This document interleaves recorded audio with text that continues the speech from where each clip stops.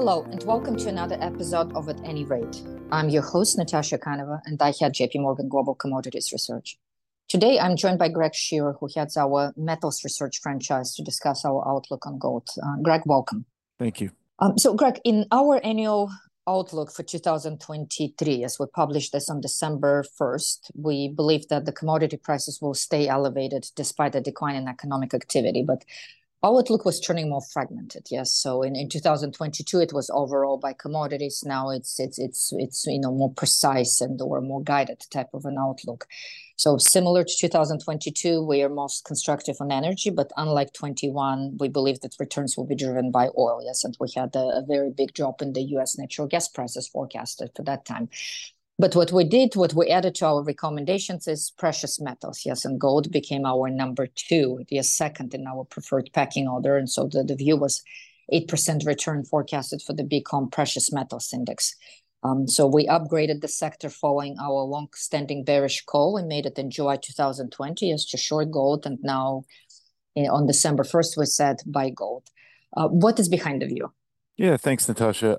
I think what we've seen is we had basically the end of the Fed hiking cycle in sight, and so that's what kind of originally prompted our shift in terms of upgrading precious metals. Now, I would say the jump higher, I basically since kind of November in both gold and silver prices came much quicker than we were expecting. We had these kind of tailwinds crystallizing a bit more later this year, but I think in particular we got a much weaker than expected dollar performance, and that was something that I think definitely contributed in the quicker turnaround. I mean, when we look forward, we think that these are only going to continue over the course of this year. So if we look at the two primary drivers that we look at on the U.S. 10-year real yield front, our rate strategists have those declining towards about 100 basis points by the end of this year from something around 133 at the moment.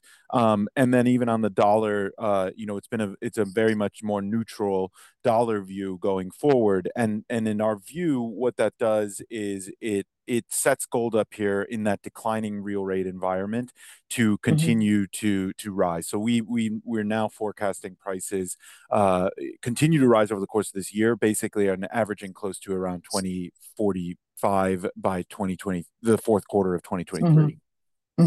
So really bullish outlook, especially considering where we were in November of last year, yes.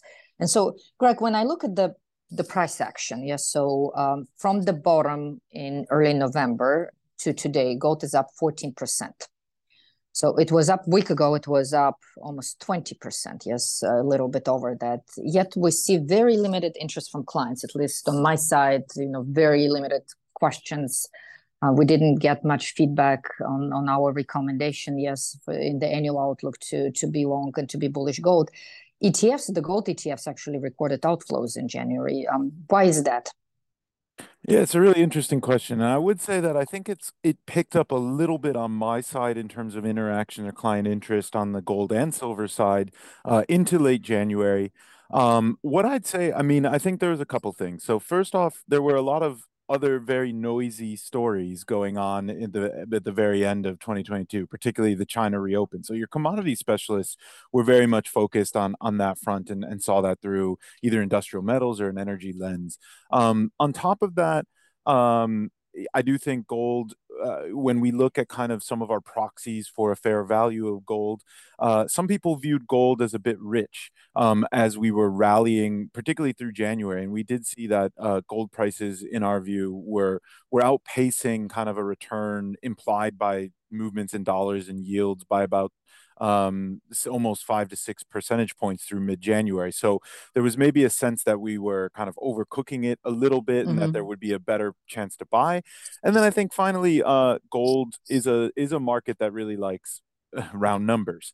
And I think we did see a little bit more interest come in when we broke above 1900, but then we sort of failed at 1950, and so from that perspective, I do think if our forecast develops and we do get approaching up towards 2000 again, that it could definitely spark some more interest, and there's definitely a lot of room to add. I mean, when we look at for instance, the latest CFTC data, which is actually by the end of January right now because it's a little bit delayed. Um, what we're seeing in gold is that you're still well below, basically only about half of last year's high in net length for the managed money community. So it's definitely under positioned to some degree, or definitely not close to a stretch positioning here with a lot of room to potentially add. Okay, excellent. So we're waiting for 2000, yes, to see the interest from the investors. Okay, so the next question is, and that's what I'm receiving a lot of inquiries about. That is a lot of excitement about central banks buying gold. So if you look at the numbers, central banks, including those of Turkey, China, Egypt, Qatar, Russia's on the list as well, added a little bit over 1,100 tons of gold to their reserves in 2022. Just for comparison, this was by far the most of any year on record going back to the 1950s. So it does appear that the bank has extended into 2023. So China, the PBOC reported that they purchased another 15 tons of gold, added, yes, another 15 tons of gold to their reserves in January. In your view, is this relevant for your outlook on price? Does it provide a ceiling? Does it provide a floor? How do you view that in general, the central banks purchasing that much gold? Yeah, sure. And I think it's even more than that because we did see most of the flows concentrated in the last half of the year, so over 400 tons per quarter over 2H. And I think it's interesting you brought up China. China gets a lot of play because obviously in the headlines because it's the first reported purchases since 2019, but they were actually only purchased less than a tenth of the gold from central banks in the second half of last year. So it is broad based, and it's not necessarily a rebalancing flow. They were continuing to buy in the fourth quarter as we saw prices move higher. In terms of what does it do? How do I take it into account when I look at the price forecast going forward? I have to say that I do put it lower in terms of the drivers. It's in my view a second order driver behind kind of the dollar view and then our rates outlook. Why is that? Is just because to some degree, all these physical drivers, whether it's central banks, whether it's supply or physical demand, we're talking about gold, which has just an immense amount of above ground stocks. And so to me, that kind of stock flow is not as important in terms of price formation as we see that the change in investor sentiment and yeah, ETF inflows as well can be quite sizable. So from my perspective, at the balance, yes, it enhances a bullish view because it may attract additional market participants to come and kind of enhance the investment case for gold here. And I do think we should see pretty strong central bank buying going forward. But I would say it's not the primary driver of why we're bullish going forward. So, Greg, and the final question from me. You're clearly bullish on gold. So what is the biggest risk for your outlook, especially considering the jobs data that we've seen for January?